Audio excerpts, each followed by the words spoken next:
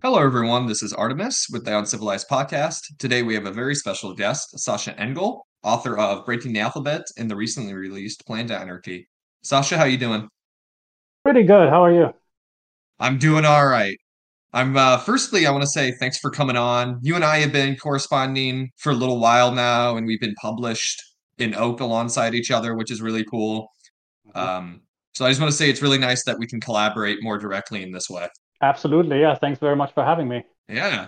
So let's get right into it. So I'll say it like this. Who is Sasha? How'd you get to this kind of, what some people are going to see as a kooky, like break the alphabet, new languages? What are we talking about? So how did you get to this point? Cookie is right. Yeah, I get that a lot. Well, who is Sasha? I got into anarchism. I suppose like most people did when I was about 18-ish, something along those lines. As a sort of a thing where I started out as a liberal, then I became a libertarian, which I was born and raised in Germany, so that's kind of unusual. I was reading a lot of sort of right-wing libertarian American stuff at the time, individualist stuff at the time. Then I discovered Max Stirner and egoism, and that sort of set me on the slope, if you will, toward thinking about the world in this really radical individualist way, where sort of the sort of fundamental assumption is that everything outside of me ultimately has tyrannical aspects, and so Hmm. that sort of informed the way I look at the world ever since. I did go to grad school in the U.S. I was in the U.S. for 5 years, and during that time, I was more of a Marxist, and a lot of the stuff that I'm doing when it comes to sort of more economics related things or machines or what have you, the way I look at that sort of stuff was for the longest time was inspired by Marxist approaches. And I used to always glibly talk about the revolution, like you're supposed to do, I suppose. And Hmm. and then the pandemic hit, and like just as it was for everyone else, I suspect that was sort of a very profound thing to me. And I remember one day here, I was living in Ireland at the time. I still do. I was in Ireland for 3 years before the pandemic started, and I remember when the pandemic started, and they started doing this thing where you have to be in this bubble where you can't be further than 5 kilometers away from where you live at the very beginning, when nobody really knew what this thing was. And I remember this sort of really set me back on the path to egoism, and I never really got to the point where I, had any particular opinion on COVID itself, but I do remember thinking that this is a ridiculous imposition, regardless of what the situation is. And it really made me mad on a sort of emotional level, and that really prompted my return, if you will, to the Circle A. And so sort of in this existential way. And so that's when I started really getting into really getting back into individualism. And I had been reading primitivist stuff for a couple of years. I think I started reading it when I was 18 as well. But really, the combination of the two really sort of occurred to me at that point. And I think that a lot of what I do and a lot of what I write is in the intersection between those two. And it's sort of this overlap between the two most radical ways of shaking off, civilization, sort of to use that as a shorthand. The most Hmm. radical way of shaking off the way that our bodies and minds are overdetermined by factors that are ultimately tyrannical, ultimately outside of our control. And that really brought me to contemplating the kooky things, as you said, and contemplating the various things that went into breaking the alphabet and plant anarchy. And that's kind of where I'm at now. There's still this sort of overlap between the primitivist impulse, the individualist impulse. That's really where I'm coming from at this point. Okay. Yeah, I think that's really interesting. Probably a lot of people can relate. I know I had that liberal or to conservative libertarian esque, right? Like right wing libertarian arc. Like I had a very similar development. And I wonder what mine would have been like had I been a little bit younger when COVID hit, because I can see how Yeah. COVID like either pushed you really far into I you know left wing or post left radicalism, or but it could also like do the opposite and push people to like far right radicalism. Yeah, it's an interesting sort of thing. Like there's a bit of an overlap, and I don't want to really get too much into this sort of thing either, because like there's a lot of questions that a lot of people feel really strongly about. But that sort Mhm. of questions about science and what have you that I really don't feel like I have much to say on. But I feel like there's definitely one overlap that you're dead right, where um the sort of assertion of the individual versus the state, or versus abstract control, but versus norms versus morality and so on and so forth. Like I feel like you're right. I feel like there's a lot of galvanization in that regard, and it threw a lot of people out of whack. Like I know a lot of people that I knew before the pandemic that I was on relatively good terms with. I'm not going to say that we parted ways, but we're definitely not talking as much as we used to. Yeah. Yeah. So let's get into some of the ideas we're talking about here. So with breaking the alphabet and plant anarchy, what is the underlying motive for these two words? Obviously, they're deeply related. And if it's fair to say, plant anarchy is a development upon what the booklet Breaking the Alphabet was trying to say. So what is your goal with those two words?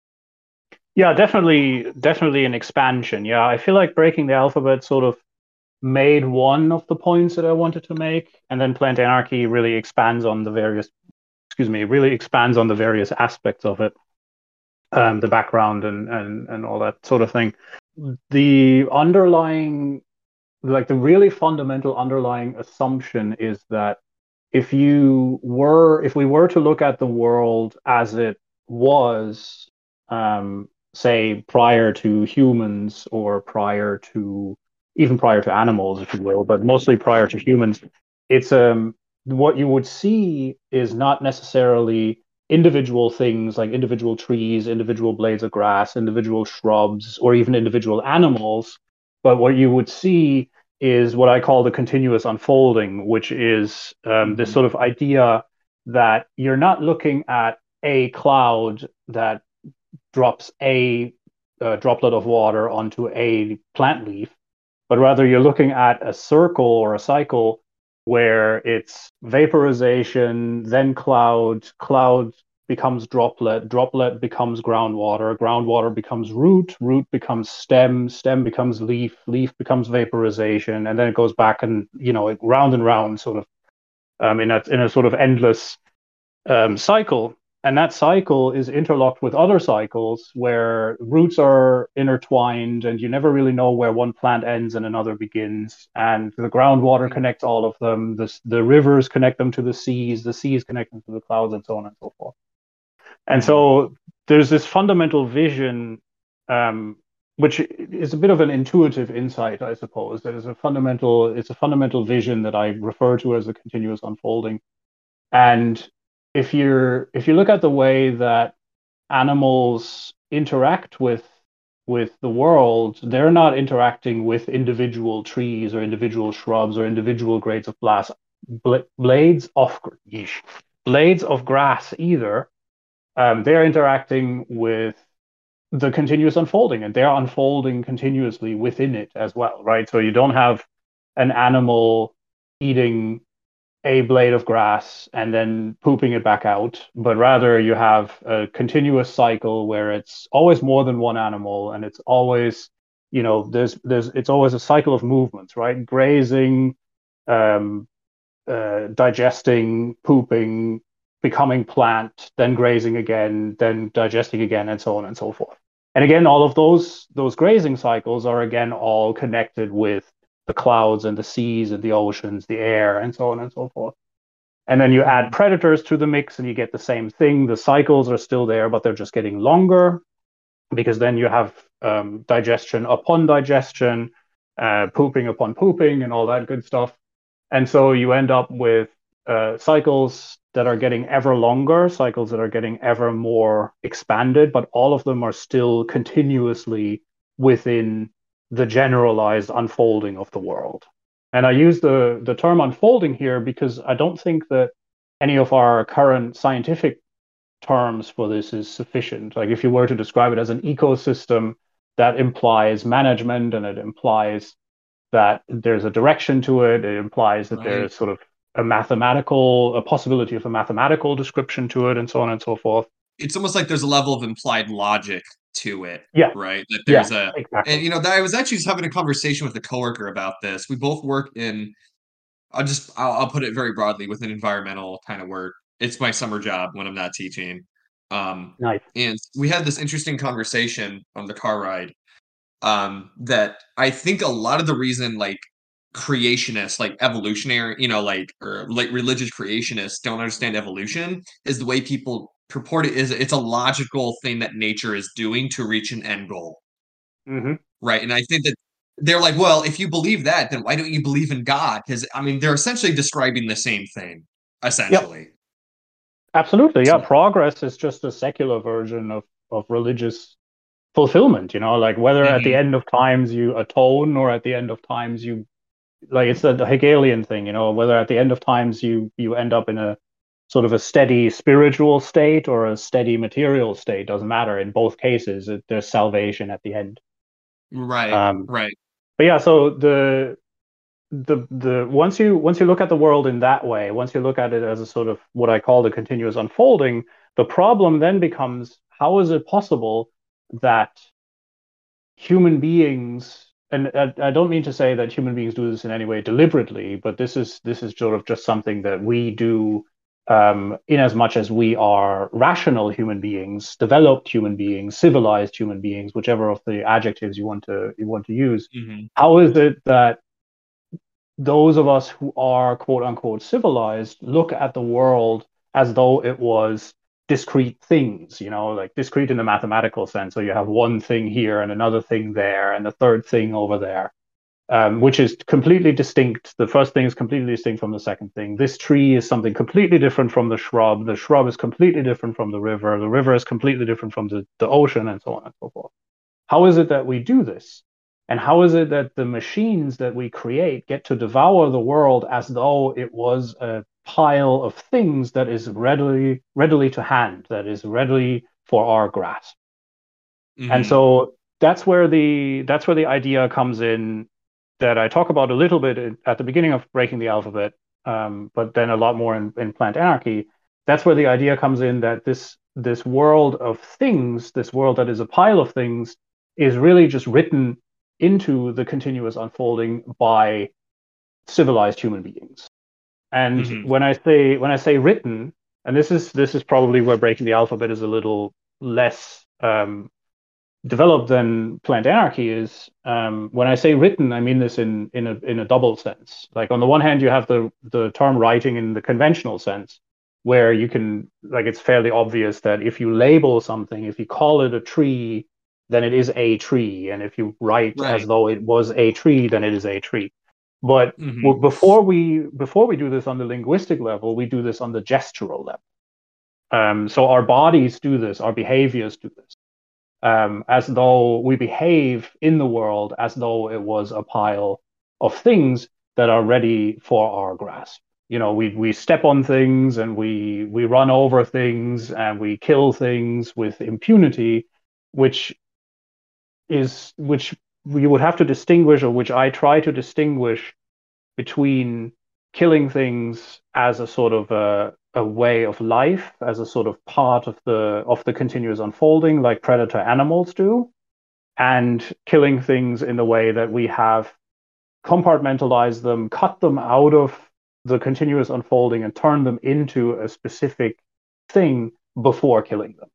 So Hmm. the assertion there is that there's a difference between um, human beings, living within a plant world or living within an animal world and killing an animal and then using it in various ways to satisfy their needs and then just moving on, once their needs are satisfied and the animal or the plant is used completely. because that remains part of the continuous unfolding. If you only do it every now and then, if you don't sort of turn it into a mass productive thing, if you don't turn it into a machinic or mechanical thing, you remain within the world as it was as the continuous unfolding. There's two things there before you move on that I want to touch on that I'm really interested in. Sure. Um, because you're making that distinction, and I appreciate it a lot. I wrote two things down. Part of it that reminds me. I'm assuming you've read Ishmael. Yes. Okay, that reminds me kind of like you may compete, but you cannot wage war. That Mm-hmm. notion that Ishmael talks about, and then it's talked about in Story of Bees. There's a fundamental difference between two animals or two species competing, and then another species denying the other one access to whatever. Like that Absolutely. sounds Absolutely. very familiar to me. Absolutely. It's the difference between killing a concrete animal that is in front of you and that in principle has the ability to kill you versus the abstract slaughter that's happening in slaughterhouses far Hmm. away, because what's being slaughtered in the slaughterhouse is already dead. By the time that the animals get there, Hmm. they are already, and this is a sort of, you can sort of phrase this with Adorno. You can say that the animal has been falsified before it is dead. Okay. Yeah. And so how does that, and we don't have to get too into this if you don't want to, but we've platformed recently a couple of like nihilist vegans, and I wonder how they would respond to something like that. So do you think that can I ask, do you have opinions on political veganism, anarcho-veganism that might relate to that critique? That's an interesting question. Yeah, I've sort of idly asked myself that a few times. I'm not a vegetarian or a vegan myself. And I know that there's a bit of a discourse, sort of within primitivism in particular, about human abilities and the effects of eating meat on that. And I don't really have an opinion on that myself, all that much. But it's to me, I don't think that this critique is exclusively about animals, because the plants that we harvest, in agriculture, whether industrial or non-industrial, those plants are also falsified before we kill them. Because Mhm. again, we're not killing, or I mean, killing, whatever phrase you want to use, but we're not sort of reaping individual, I don't know, corn plants or what have you, but we're Yeah. reaping mass produced identical plants that are just as mass produced and just as identical as, cows or pigs or what have you, once they go to the slaughter. So I wouldn't say that there's a difference here for me between animals and plants when it comes to that. Okay. Very cool. Yeah, I'm really interested because I could see that supporting both I guess what we could call a temporary veganism, because I have some primitivist vegan friends who admit, what is happening now is not the same as what indigenous people or other nomadic hunting groups have done in the past and do today. Right? It's Yeah. fundamentally just not the same thing. And they admit, like, under within a world in which that's not needed or lifestyle that's not needed, they wouldn't be vegan because it's different. It's a different relationship. But then other vegans, they believe no, it's fundamentally the same thing. Or as Flowerbomb said in our episode recently, that you can't be anarchist without being vegan, which Yeah, and is, that's a you mhm. yeah. No, go that's on, go a on. that, that's definitely a position that I respect, and certainly I think that part of a commitment to a variety of anarchism, sort of in general, is a part of a commitment to reducing suffering. Or Hmm. if you want to phrase it even more generally, you could say reducing entropy. But then the problem becomes, for me anyway, the problem becomes that I tend to sort of draw a line between, um, individual, maybe not choice, because no one really has a choice these days anymore, but individual morality, on the one hand, and the sort of, structural, presuppositions of that individual morality. Hmm. And this I think you phrased very well when you said that what indigenous folks do, not all of them, but what indigenous folks in general sort of do um, with animals, and what a lot of rewilders try to do with animals, with plants, rather than over their heads, is that they sort of try to remain within those cycles that I talked about, and they try to sort of remain within the choices where you're facing one specific instance of the continuous unfolding, where you're facing one specific animal or one specific plant here and now, and you yourself are also here and now. Whereas, I live in a Western European city, so most of my meat and most of the plants that I eat are not from a place that I personally have ever seen, nor have I ever interacted with any of them. They'd arrive in plastic packaging, and that's it. Right. And so this kind of connects back to what you're talking about, that before it becomes language or linguistic, it's what was the phrase you used? Crap. Uh, Just gestural? yeah. Oh, yes, that's right. Yeah, it's gestural. In the two books, I call it iteration. Um, Yes. there's this there's this sort of general my the reason why I'm introducing that term is that I think that the movement that I described sort of provisionally as a movement from Earth before animals to Earth with animals, and then Earth with animals to Earth with human beings, I don't think that that's entirely accurate, because that sort of says plants good, animals good, humans bad, right? And that's not what I'm trying to. I mean, I have sympathies for the anti-humanist position. Don't get me wrong, but I wouldn't necessarily say that humans bad is entirely accurate. I think that there is a development sort of in the history of the planet as a whole, in the history of the continuous unfolding, which sadly has moved over the last 25,000 years, has moved to an ever more solidified displacement of the world from what it was, and of human beings from the circumstances in which they used to live. So if we say that, and this is the primitivist angle of the critique, right? If we were to say that there was a time when presumably human beings, according to much of the evidence, by and large, were living within those cycles and were living within the continuous unfolding, human beings have moved out of that Mhm. gradually at first, and then over the last 200 years, of course, entirely explosively.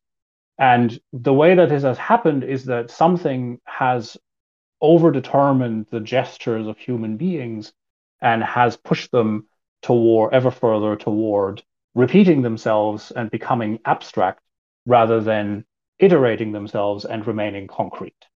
This idea of moving out of the continuous unfolding, and that kind of connects with Zerzan's idea, in my mind, what I'm seeing here is, Zerzan's idea of the ritual as like masking the alienation and separation we're beginning to experience early on with whatever is happening with the development of the symbolic and human supremacy, or even with this idea of like when civilization, obviously civilization, and this is a whole conversation itself, is that civilization is natural, right? Like it's not like Mhm. it's divinely inspired by something or spawned by something outside of the known universe, right? It is natural, but it separates itself. It's this weird logic of it is unnatural because it sees itself as not natural, right? It sees Mhm. itself as separate, meaning, and you'd have a concrete way of seeing it is it's outside of this cycle, right? It's not outside Mhm. of nature, it's outside of the cycle, which is still natural, but it doesn't mean it's sustainable or right or whatever term you want to use.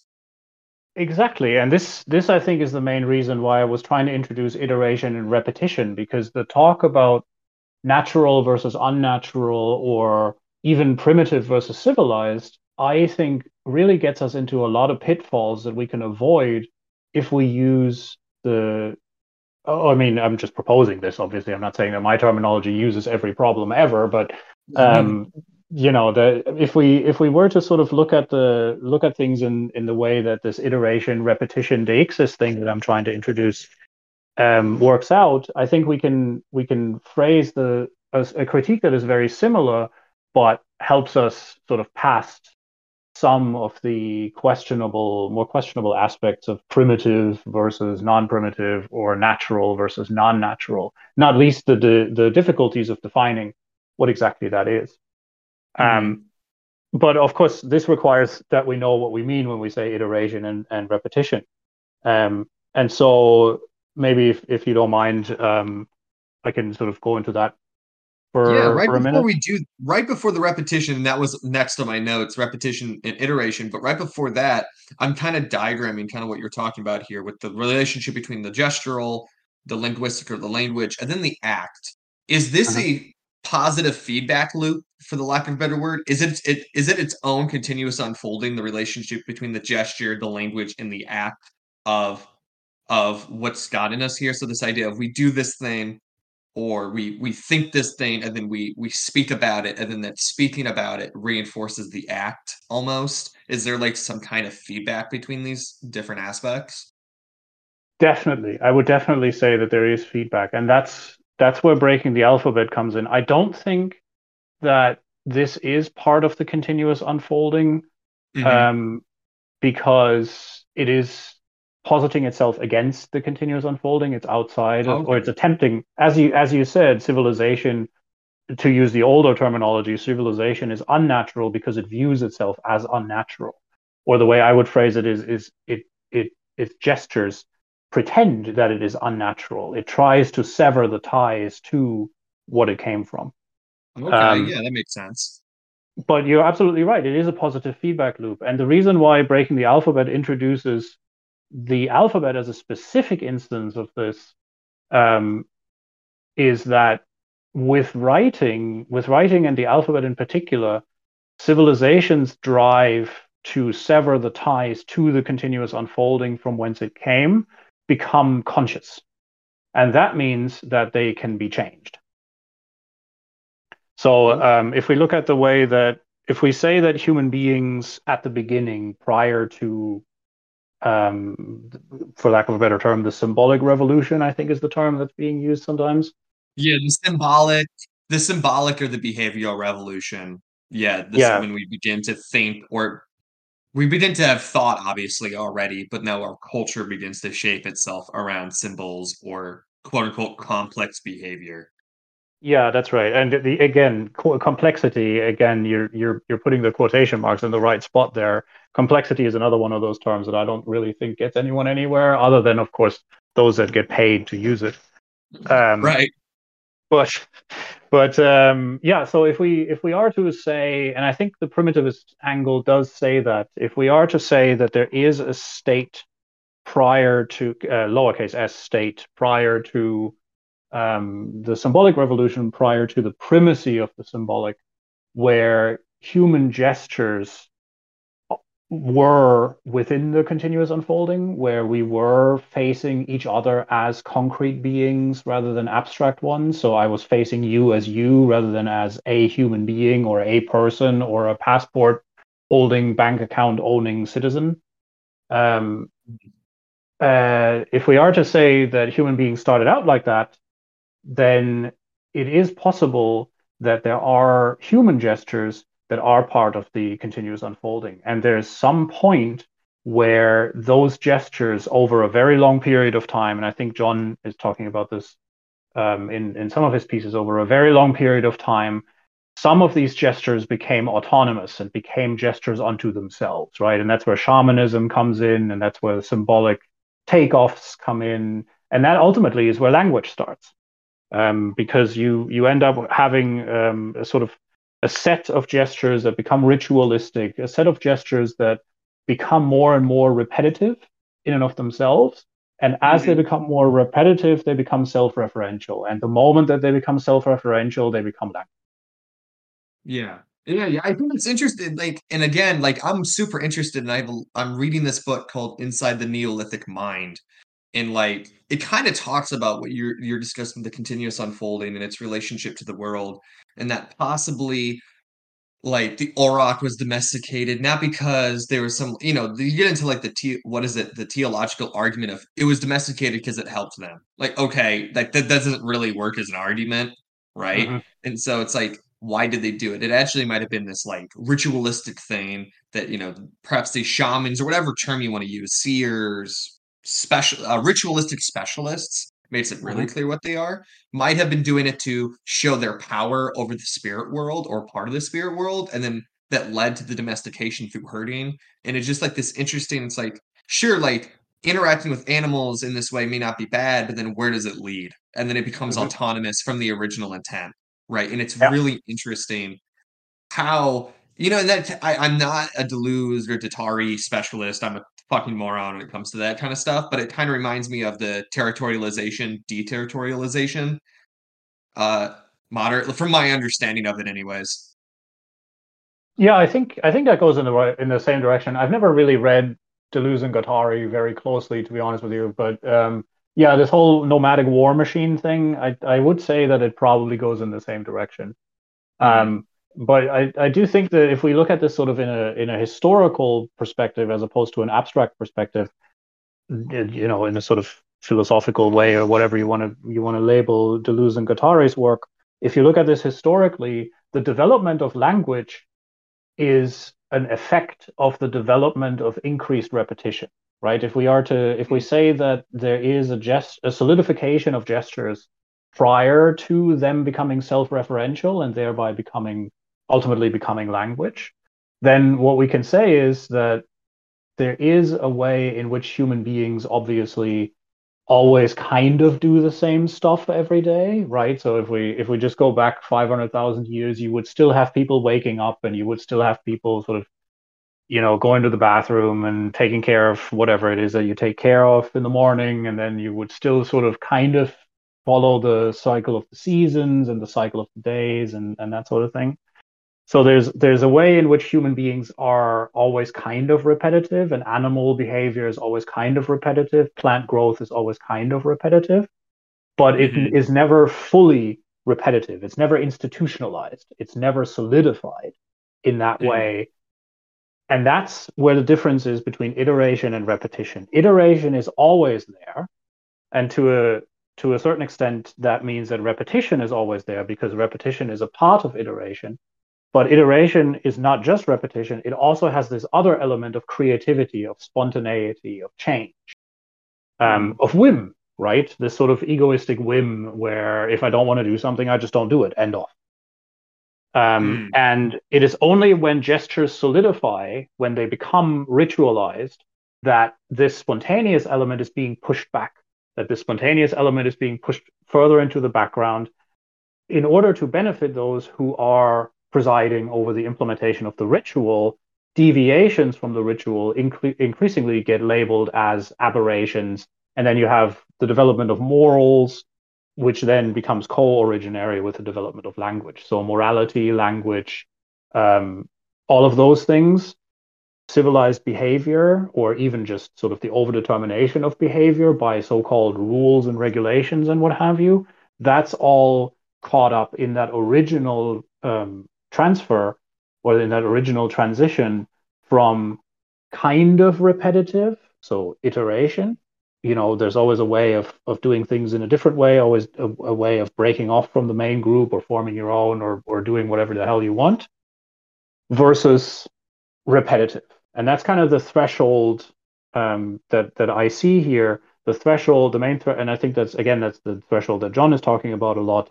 The threshold goes from a sort of the hunter-gatherer behavior, which is freer than ours in the sense that they have sort of repetitions in their gestures, but they're not necessarily enforced. There's always an element of spontaneity left. And then as language develops and as rituals become more and more entrenched and implemented, that's when the iterative side, the side of spontaneity, disappears and gives way to ever purer repetition. And that ever Hmm. purer repetition, then, as you said, it's a feedback loop. That ever purer repetition then feeds on itself, and it starts to develop, the earliest sort of what folks call cradles of civilization. It starts developing administrative systems, it starts developing territories, it starts developing pyramids, it starts building nation states, it starts creating people who write stuff, and ultimately it ends up with everyone being trapped as we are now. So is it fair to say iteration, and I'm going to use the term you use, iteration is a check or a balance or perhaps a moderate negation of this empire of repetition, which I assume is kind of that it you're talking about is the supremacy of repetition, right? Mhm. As we were talking about the solidification of repetition. Yeah, yeah, exactly. Like Empire of Repetition is sort of a shorthand that I use in place of civilization Hmm. because again, I think that the civilization term has a fair few problems. Yeah. And it's definitely being used too indiscriminately. Hmm. So I try to replace it with Empire of Repetition, by which I mean that every aspect of our lives, at least as far as and certainly as far as mine is concerned, every aspect of most people's lives today is either subject to repetitive, narrowly prescribed, precisely implemented gestures that I cannot deviate from without punishment, or people that aren't living directly in the heart of the empire of repetition are sort of pushed to the margins. You yourself have written about this, the unequal development of this sort of thing, Hmm. are pushed to more iterative margins, but they are pushed to more iterative margins in the negative sense that they just don't get the I mean, there's undeniable advantages to being in the heart of the beast, so to speak. And those advantages people are just not privy to. But the reason they're not privy to them is that the empire of repetition doesn't use them, so it discards them. So either way, you're either inside or you're outside, so to speak. I Yeah. mean, there's obviously lots of shades of gray there, but you're either inside or you're outside. But either way, your being outside is just as enforced by the repetition of the empire of repetition as being inside is. Yeah, would you say then, because again, I'm taking notes here. So, empire repetition is this, as you say, the aspect of many people's lives in which you are put onto this track, right? This narrowly defined realm of gesture. That idea reminds me of the concept, and Julian Lehner and I just talked about this, how I have historically used the term, or leftists and others have used the term authoritarianism. He prefers the term totalitarianism, Mm. because it authoritarian kind of implies this implied leader is the problem. It's, oh, if we just replace the leader or some of the leaders, it'd be better, as opposed to the totality of the systems that are in place, right? That Mhm. check you, that keep you on that track, right? Is that fair to say that it's synonymous, or another term you could use for empire repetition is totalitarianism? I would say the totalitarianism is definitely right, sort of from a structural perspective, and I totally agree. The problem is not individual people that are benefiting from this, but rather the omnipotence, so to speak, or the omnipresence of this repetitive structure. And in that sense, I think totalitarianism is a good term to use. My own background in terms of the grad school thing, my grad school background is in political science, though, so that's why I didn't use totalitarianism because it has in political science it has this very very specific meaning, Mm. um, where there is actually a single person at the center who benefits from this. And ironically, this is why I used authoritarianism because from at Yeah, least as far as I interesting. remember in political science, it means the opposite. Authoritarianism means there isn't a spider in the middle of the web. Yeah, that's interesting how and I took a lot of I was almost a poli sci minor with how many classes I took in community college. Nice. But yeah, it's interesting that the discourse that's used there, and that's why I used it, because I had the same impression, but then I move into political spaces and they use it differently. Like Hmm. authoritarians, like, oh, the system's authoritarian, it's because this and that. And it's like when you might even identify some structural issues, but not all of them, right? Yeah. As opposed Yeah. to even in Bob Black's The Abolition of Work, which I just reread this morning, Nice. is he talks about, like, in the workplace, it's the camera, it's the bell, it's the snitch, right? It's all Yep. those different things that come together that make it unbearable. It's not just the boss. The boss is hardly the fucking problem, Yep. right? Absolutely. The foreman gives you more orders than the boss ever will. Right, exactly. Or even like, oh, well, I mean, yeah, look at the Soviet Union where there's no boss, right? But there sure is the foreman, right? Or the manager of the facility. Yeah, you Yeah. you don't produce enough, you don't stay in line, right? You don't appeal like Lenin. the irony is, people of the Marxist persuasion, some Marxist persuasions love Lenin, but he worshipped Fordism, Hmm. right? Which is, I mean, that's not an accident, right? If you know anything about him. But yeah, Yeah. that was just a thought that I had. So with the Empire of Repetition, uh, what is the relationship between this Empire of Repetition and your criticism of language? Why do you choose language? But for my understanding is that on page 2 of your book, Plant Anarchy, if you're familiar with said book, uh, you say the foremost manifestation of iteration is writing. Exploring writing gives us a first grasp on iteration and how the empire of repetition works through it. So, can you elaborate on that?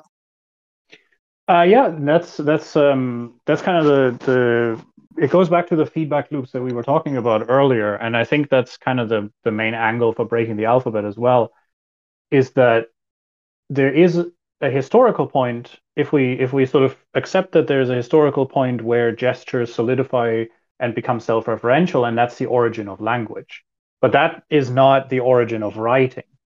Um, in the conventional sense, right? I don't know how many years it is, and I'm pretty sure there's new evidence around the corner every day. But if you want to say that there's, I don't know, about 20,000 years or so historically between the emergence of spoken language and the emergence of written language, um, from an empirical perspective, that would mean that writing is another solidification of something that happens within spoken language, just as spoken language is another solidification of something that happens within human gestures in general.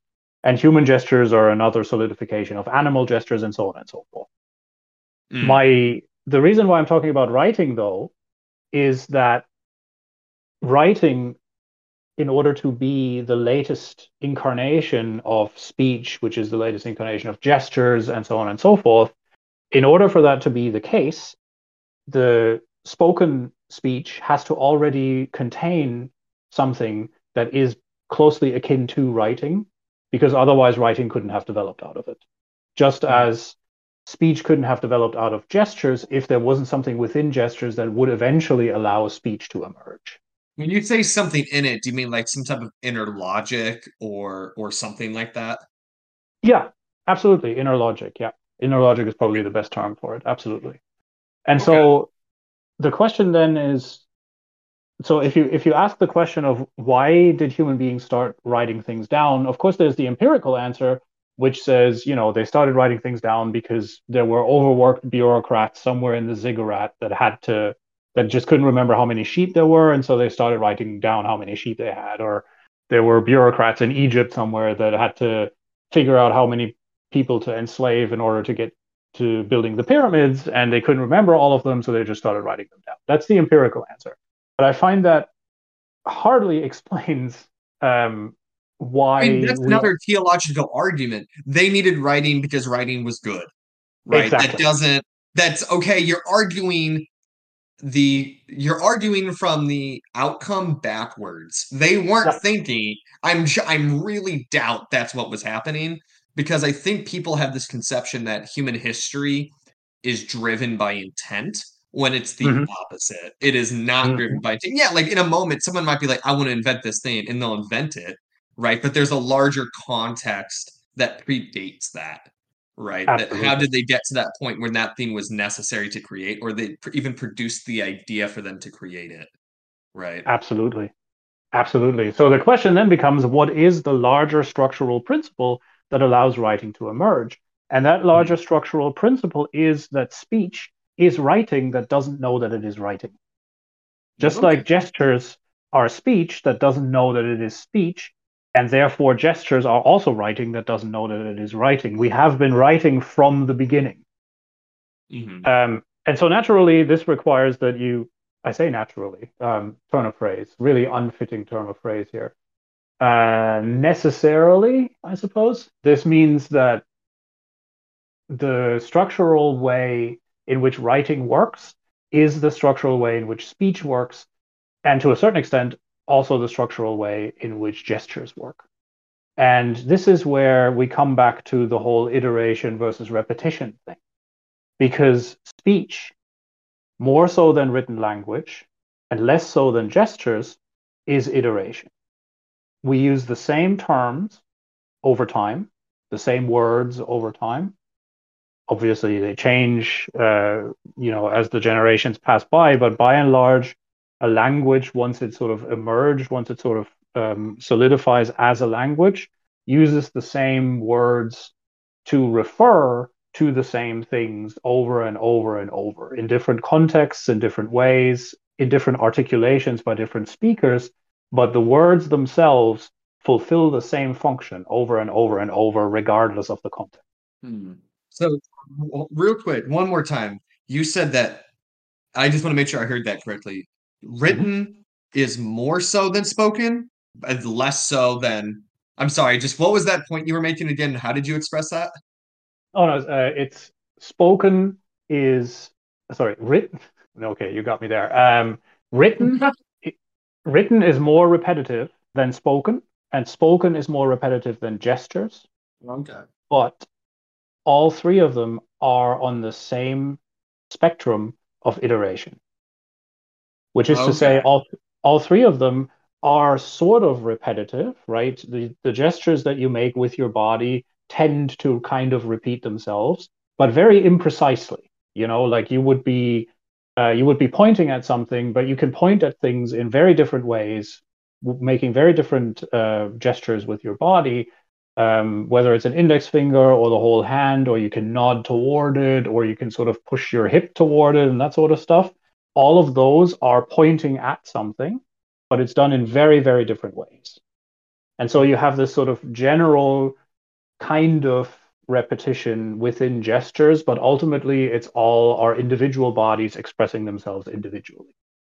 Okay, that makes more sense. All right.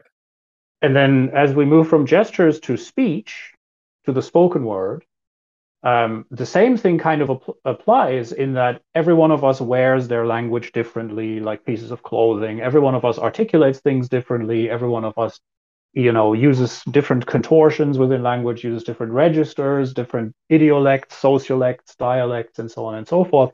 But ultimately, the fundamental gestures that are made by individual words always kind of remain the same. So Yeah. if I use the word tree, I will always be referring to a tree, because if I don't, I get punished. And I get punished either by being declared insane if I refer to a car as a tree too many times in public, or people will just laugh at me and that sort of thing, right? Yeah. And so speech is the same thing as gestures, but more solidified, more repetitive.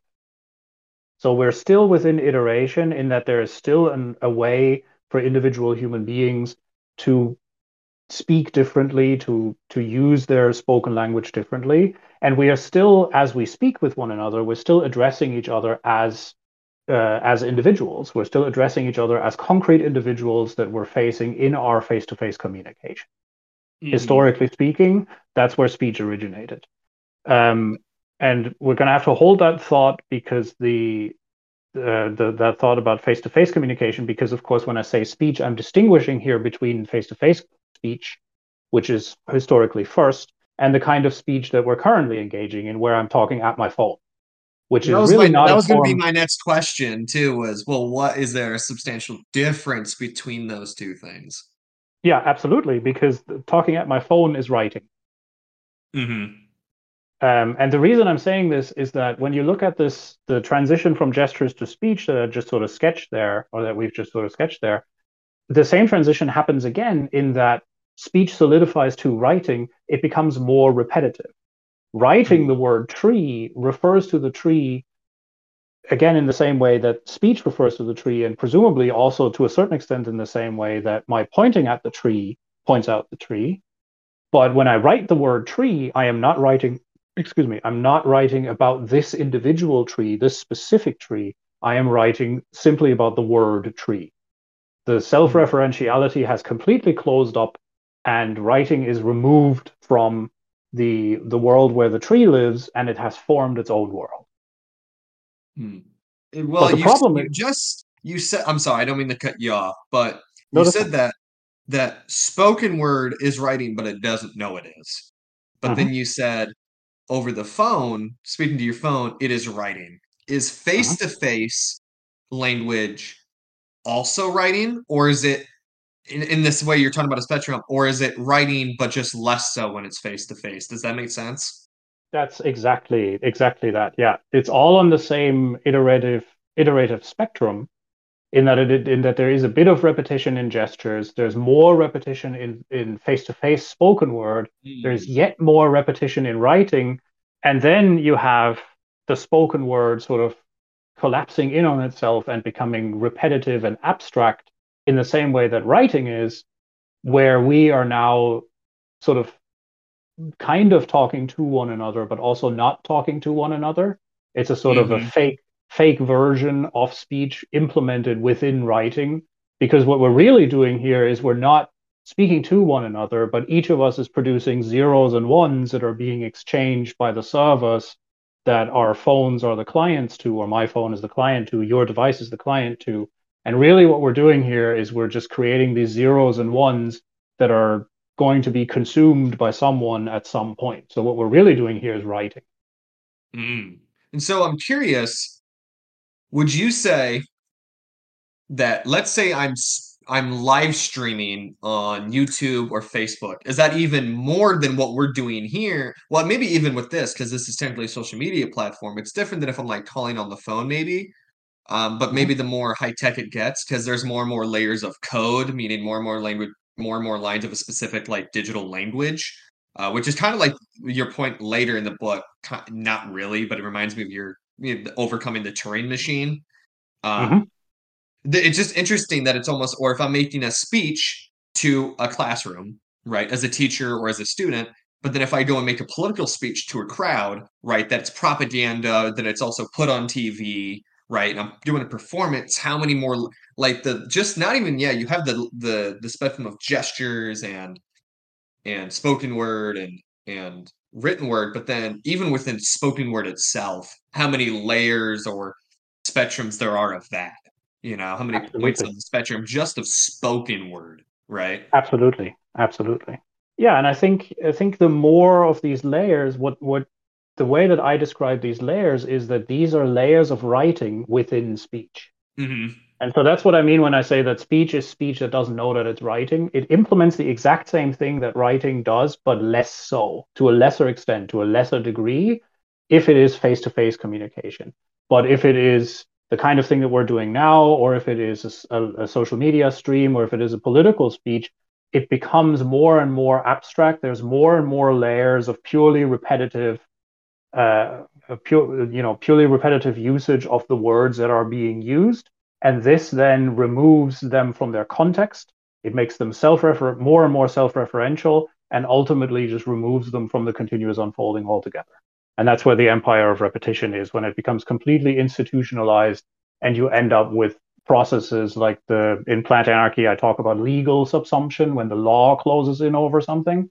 It's kind of the Hmm. same way as when a politician gives a speech, or I mean, I don't want to, don't want to necessarily offend you in any way, but there's a similarity between this to what teachers do as well.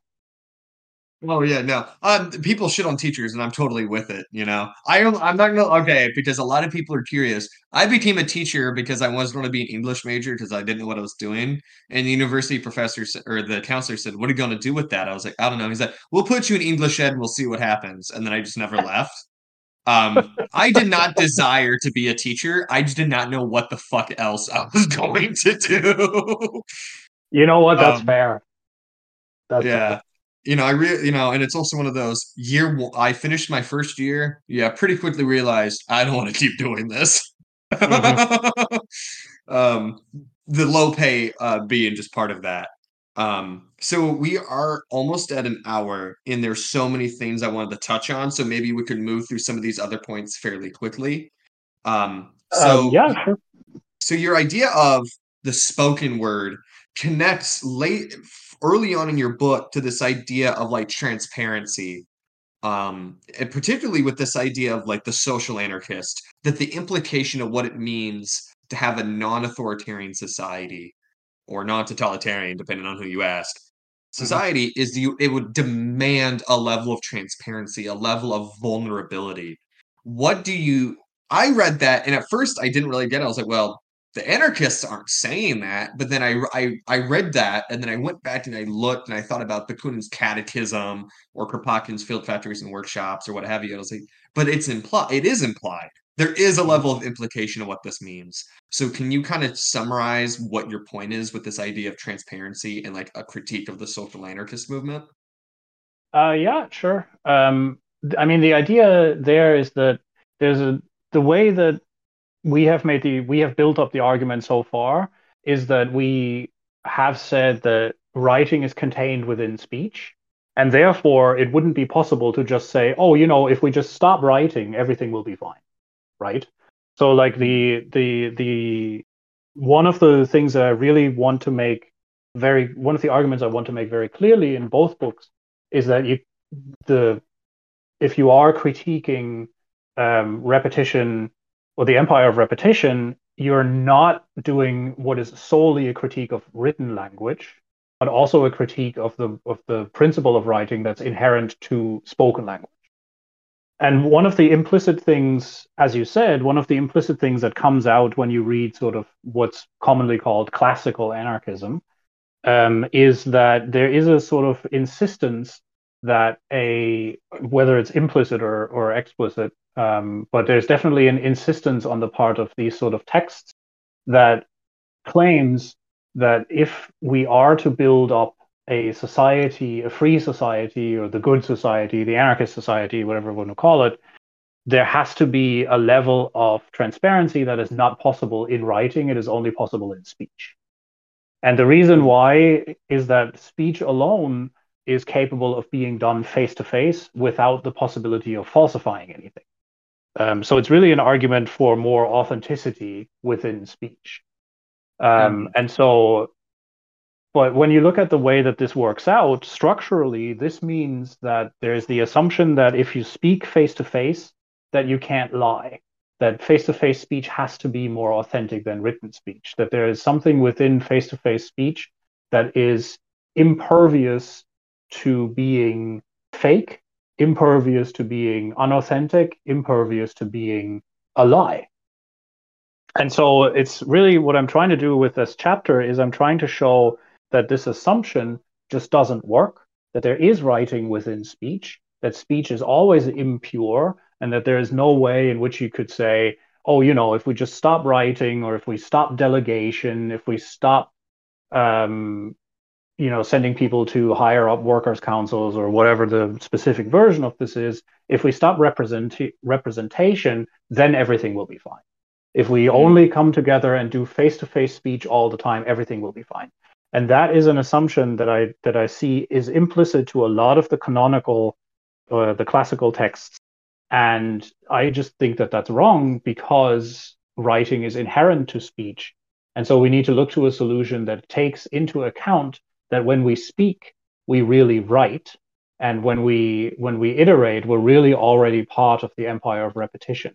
There's the way to sort of break free from this is not by simply saying that, okay, we're going to stop circulating written words and instead just going to start talking face to face, and then everything else will sort of fall into place.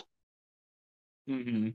I mean, so when I read that too, as a primitivist, I was kind of like, well, no, I mean, well, right, well, a critique of the symboloid, well, speaking is inherently mediated. It's less mediated than writing. Not to say that language is good. You know what I mean? It gets interesting, like, because my primitivist brain was like trying to wrap around that. Because I was like, I Mm-hmm. don't disagree, but I kind of disagree. Mm-hmm.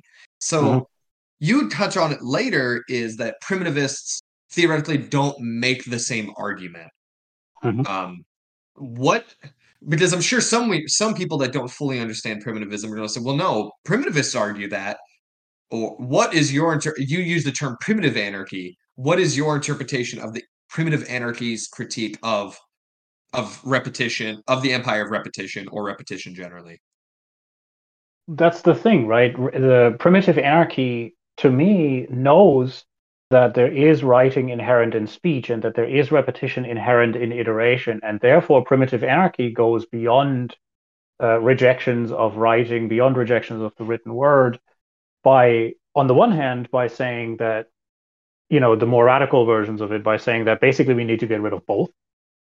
Spoken language is just as much part of the symbolic unfolding or the symbolic culture as is writing. So in this first way, primitivism knows that um, we need to go beyond making this particular distinction and simply criticize both parts of this, where speech is just as alien or can be just as alienating as the written word. And on the Yeah. other hand, primitive anarchy to me knows and takes seriously that by attacking writing, by attacking alphabetic writing the way it's implemented now with the Latin alphabet, we are also attacking speech. And so Yeah. we're setting ourselves onto a course where we can go from the attack on the specific way of writing that we are doing now, which is what breaking the alphabet does, to an attack on the more generalized way of writing that is inherent in speech. And we can reduce that back to the point where gestures, with occasional spoken words to be sure, but gestures are what sort of allows us to communicate with one another. Okay. So one of the last points we can touch on, and it obviously deeply relates to what we just talked about, is your idea of the anti-alphabet. It's funny if you just switch, kind of just choose a random page. I chose page 93, the beginning of part six, Stirner's Final Compromise. I looked at it, I'm like, huh, some hieroglyphics. That's weird. Just in the middle of this Latin alphabet book, there's some hieroglyphics in here. What is the anti-alphabet and what is its purpose? Yeah, it's in the chapter is partly written in it. The anti-alphabet is my attempt to draw on the resources that are contained within the Latin alphabet that we all in the Western world currently use, and to use those in order to make the Latin alphabet self-destruct.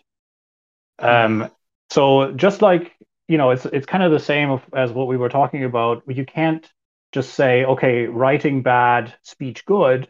So you can't say Latin alphabet bad, previous alphabets good, right? Yeah. Or or alphabet bad, non-alphabetic writing good, right? The what needs to happen, I think, and this is where this is sort of I usually call this my practical suggestion. I don't know how practical it really is, but Mhm. the sort of practical thing that I want to get at with the anti-alphabet is that the Latin alphabet is at the very end of a long line of development where alphabets are, excuse me, where written symbols are more and more abstract and therefore implement the same movement away from gestures to speech to writing. They do that again within writing, where we go from symbols that are very close to the life world of those that use them, like the earliest hieroglyphs in archaic Egypt, to what we have now, where the Latin alphabet has these abstract letters that overwrite everything and are capable of overwriting everything because they are so abstract, because they are so far removed from all possible things that they mean, that have this power of just overwriting everything as though they were some sort of magical thing. And ultimately, of course, the whole point of the alphabet is that it performs this particular magic. And Mhm. so the idea is that the movement from hieroglyphs to the Latin alphabet implements the same movement that we went through sort of collectively when we moved from speech to writing. Where if you look at the very earliest hieroglyphs, they are very realistic representations of the animals that folks living in archaic Egypt were facing on a day-to-day basis, and very Mhm. realistic depictions of the plants that they were facing on a day-to-day basis. And what I'm trying to do in the chapter that is, I think it's the chapter before, yeah, the chapter before that, the chisel and the elephants, which is about archaic Egypt. One of the things that I'm trying to do there is I'm trying to show that when the very earliest um, symbols were carved into stones, that people were still aware that these symbols were speaking to specific animals and were speaking to specific plants. In much the same way that we have indigenous folks now that communicate with animals and plants through symbols. And so these earliest hieroglyphs started out as this sort of type of direct face to face, I guess, communicating or interfacing with the continuous unfolding that surrounded the folks that carved them into the stone. And it was Hmm. only then that the state apparatus that was also developing at the same time, that the state apparatus was taking them over and was working them into the solidification of its own internal mechanism. And so when hieroglyphs were appropriated, that's when, or when these earliest symbols were appropriated, that's when they became hieroglyphs, and that's when they became an alphabet. And that alphabet then developed into other alphabets, and the one alphabet that came out of this is our own. And so by trying to juxtapose our own alphabet with all of its predecessors, what I'm trying to do is I'm trying to turn each of these letters that are sort of combined by all of these alphabets, I'm looking to turn them back into what they started out as, namely direct implementations of the animals and plants that people were surrounded by when they first started carving these kinds of symbols into stones. Interesting. So, is your intention for this anti-alphabet? Is it a political project? Is it a personal project? Is it a, hey, here's what I'm doing, use it if you want, I guess? Like, what is the point of it, I guess, or what is its use? You've kind of given me the theory, but what is its application? Right.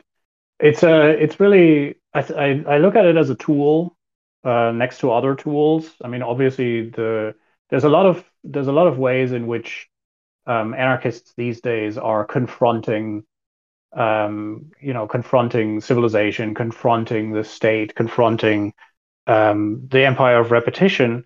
And I think that the vast majority of them are all equally valid. And so the anti-alphabet is attempting to to be another tool in that particular toolbox. So, for example, I had this idea that I had in Fifth Estate, an article called "Burning Money." The idea was that the circulating these kinds of symbols, circulating these kinds of alphabets, can ultimately sort of undermine the presence or the omnipresence of Latin letters on all of our screens and all of our paper, pieces of paper, and what have you that we deal with on a daily basis. So we're looking at things like, or I'm looking right now. I'm working on flyers and stickers that are sort of being distributed with this sort of thing, with this sort of writing, and the idea is that if people are using these sorts of anti-alphabets, and of course I'm not saying that mine is the only one that can be created here, but if people are using these sorts of anti-alphabets, these can be used for communication between groups. They can even be used for this sort of clandestine stuff, like old style Oh, ciphers and that sort of thing. yeah. Pirate utopias, if you will. Hmm. And so, like it's got the application is the idea behind the application is that eventually I'm hoping that as more people start getting familiar with these sorts of alternative ways of writing things, of sort of alternative ways of implementing the symbols that are at their disposal, that people will see that the references that the Latin alphabet is used on are not the only way of referencing things, and that you can, in fact, live your life in such a way that you live it with the animals and the plants that surround you rather than against or above them, so to speak. Hmm. And I remember it was in an interview, maybe it was Oak. I can't remember which Oak number, if it was, I don't think it was five. You had an interview in there in one of the Oaks when you mentioned there should be a spoken element to this. If it's simply written, that would be ableist, right? I Mm-hmm. think is a point that you made. Am I making that up? Am I dumb? Nope, nope. I think that is definitely. I don't know which oak it is either, but that's definitely a point that I made. Yeah. And so I'm curious, would you I say I'm curious a lot. It's my favorite starting point to a question. Um, do you think because language obviously influences our thoughts, we think in language, right? Hmm. Because we're symbiotically oriented. Through the use of the anti-alphabet, could you imagine an alteration of thought or thought patterns? Yeah, absolutely. That was actually one of the things that I was talking about with Mike at the Hilaritas podcast Hmm. a while back. That was one of the things that we were talking about because there's this sort of much like there's this assumption um, that there is a way to have untainted speech if you simply stop writing. There's also an assumption that you can have untainted thought, which exists independent of or outside of speech and writing. And that sort of you can sort of retreat into a type of thought that is not affected by these mechanisms. But I don't think that that's true because, as you said, I agree with you there that thought is ultimately structured like speech, and therefore writing is also inherent to thought, much in the exact same way that it is inherent to speech. And so if the anti-alphabet is used um, against the Latin alphabet, what you're also doing, excuse me, what you're also doing is you're getting rid of linear ways of writing. If you look at the that page that you referenced again with the hieroglyphs on it, none of those are going from left to right in the way that the Latin alphabet is written. Um, and if you shed linear writing, if you get rid of linear writing, you also get rid of linear thought. You also get rid of linear speech. And so you can use this sort of way of writing in a liberating way to make it such that your thoughts are no longer arranged in the way that ours are trained to be arranged, where you go from cause to effect, from concrete to abstract, that sort of thing. But rather you're looking at a way of thinking that's more associative, possibly even more dreamlike, more like the ways that James has recommended a wonderful book called The Mind in the Cave, which is about these early European cave paintings and what we can learn from the San people about how these paintings were made. And they use this sort of associative thought, this non-linear way of thinking in order to perceive the caves differently, in order to perceive their everyday lives differently, and in order to make it such that they were living half in our world, half in the material world, and half in this sort of other world that was beyond the stones, that was behind the stone membrane.